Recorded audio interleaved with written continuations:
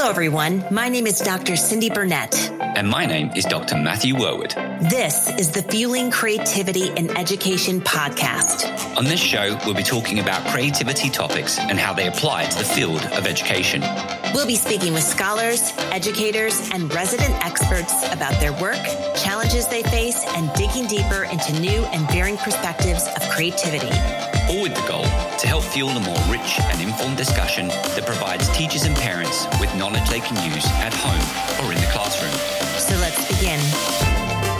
Welcome to Creativity Tips, a special series of the Fueling Creativity in Education podcast episodes dedicated to teachers who want to implement a new strategy that promotes creativity in their classroom. In each of these super duper short episodes, we will share a creativity tip that builds on one of the themes that has emerged on our show.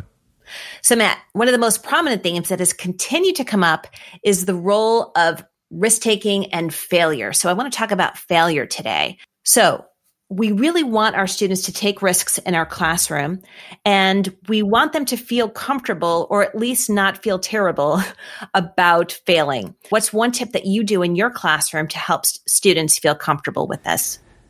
Well, I think, first of all, that risk-taking and failure are probably two different discussions that we could have, but obviously two different things that have a really close relationship, because when we experience incidences of failure, it might discourage us from taking future risks if we think that we're going to experience those incidences again, because, of course, what we're talking about is the fact that failure can be very uncomfortable and it can obviously make us avoid doing things in the future. And so I think my creativity tip is associated with trying to normalize failure in a classroom environment. And there's a few different ways that I do that, but perhaps my favorite and most relevant to the creativity tip episodes centers around utilizing the Marshmallow Challenge. Now, I'm not going to make the assumption that everyone's familiar with the Marshmallow Challenge. So as a quick summary, it's a great activity to do with students of all ages, including adults as well.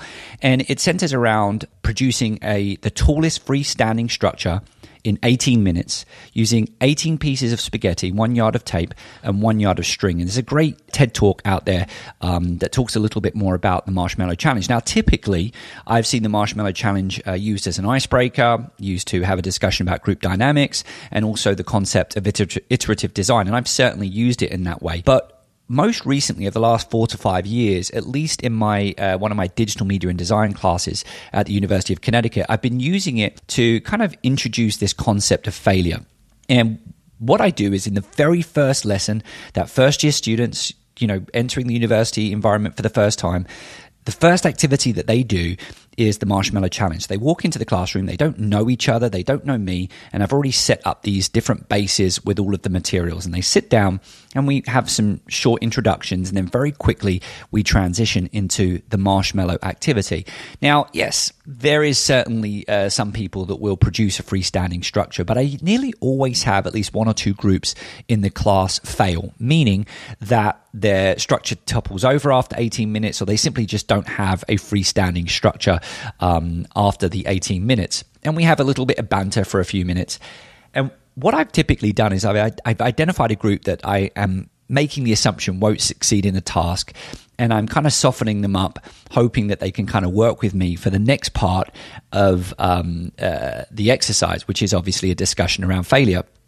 So what I do is I go over to the group that failed, and I say, why do you think you failed this activity? And there's nearly always a pause. And you can see that they're struggling to process the way I've just phrased the question. Why did your group fail at this activity?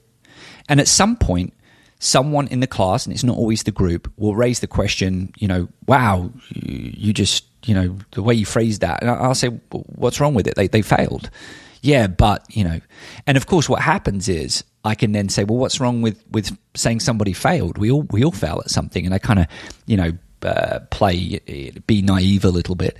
And sure enough, that helps initiate a discussion about the concept of failure and the fact that when we are doing something new, we're going to fail. And we are engaging in university for the first time. We're using applications in digital media and design for the first time. We're going to be tasked with doing new activities, working in groups for the first time. And so on this journey over the next 4 years, I alert the students to the fact that they're going to fail. And it's okay. this is a safe environment at school to fail. And what we need to do is try and recognize that it is part of the process. It's an uncomfortable part of the process. We should accept it's uncomfortable. It's certainly uncomfortable to the extent that we don't like using the word failure. But nevertheless, it's something that we're going to experience as we try and learn and do things new and different. So that's my creativity tip for introducing the concept of failure, specifically trying to normalize the concept of failure in a classroom environment. What's your tip, Cindy? Thanks for that tip, Matt. So I'll give you a tip that I use in my classroom, and this is taken directly from my good friend, John Michael Fox, who is one of the faculty members at the Center for Applied Imagination at Buffalo State and one of my mentors. And Mike taught us that you give yourself a mistake quotient. So you give 30 mistakes to yourself every day. You tell that to your students on the first day that you have a mistake quotient. It's 30. And all the students in the class get 30. So a mistake, whether it's a big mistake or a small mistake, is down 1. And so every time you make a mistake, you go, oh, made a mistake. You cross out your number 30, you go down to 29. And I always tell my students, if you get down to 0, you 1, get ice cream. And 2, or you go for ice cream or you get a treat or something fun, which always makes them laugh. And 2, you go back up to 30 again. So you get a whole nother 30 mistakes. So it encourages students to take risks, make more mistakes. And what I love about it is it also models making mistakes in the classroom. So if I make a mistake in my classroom, I would just say, whoops, and I cross out the number and I go down. And sometimes, I would walk in on the 8th or 9th class and they would say, well, where are you at today? I'm like, I'm at 3. I'm right at the edge. I'm right at the edge of an ice cream break. And that would make them all laugh because they would know that it's been a rough day, right? So mistakes, big or small, all get down 1 and you have your mistake quotient written down someplace.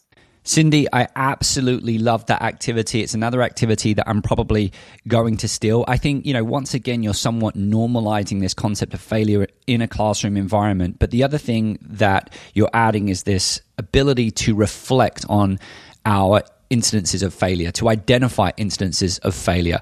And I think that is such an important part to making failures intelligent. There's this concept of intelligent failures and, of course, learning from those failures. And the first thing that we need to do is to be able to identify them when they happen. So really great stuff.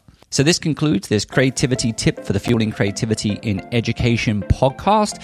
As always, if you've got any questions or perhaps suggestions for future creativity tip episodes, please reach out to Cindy and myself using the email questions@fuelingcreativity.podcast.com. My name is Dr. Matthew Worwood. And my name is Dr. Cindy Burnett. If you like these tips, check out my book, Weaving Creativity into Every Strand of Your Curriculum, which has hundreds of tips given by educators from all different domains that can help you bring these creativity skills into your classroom.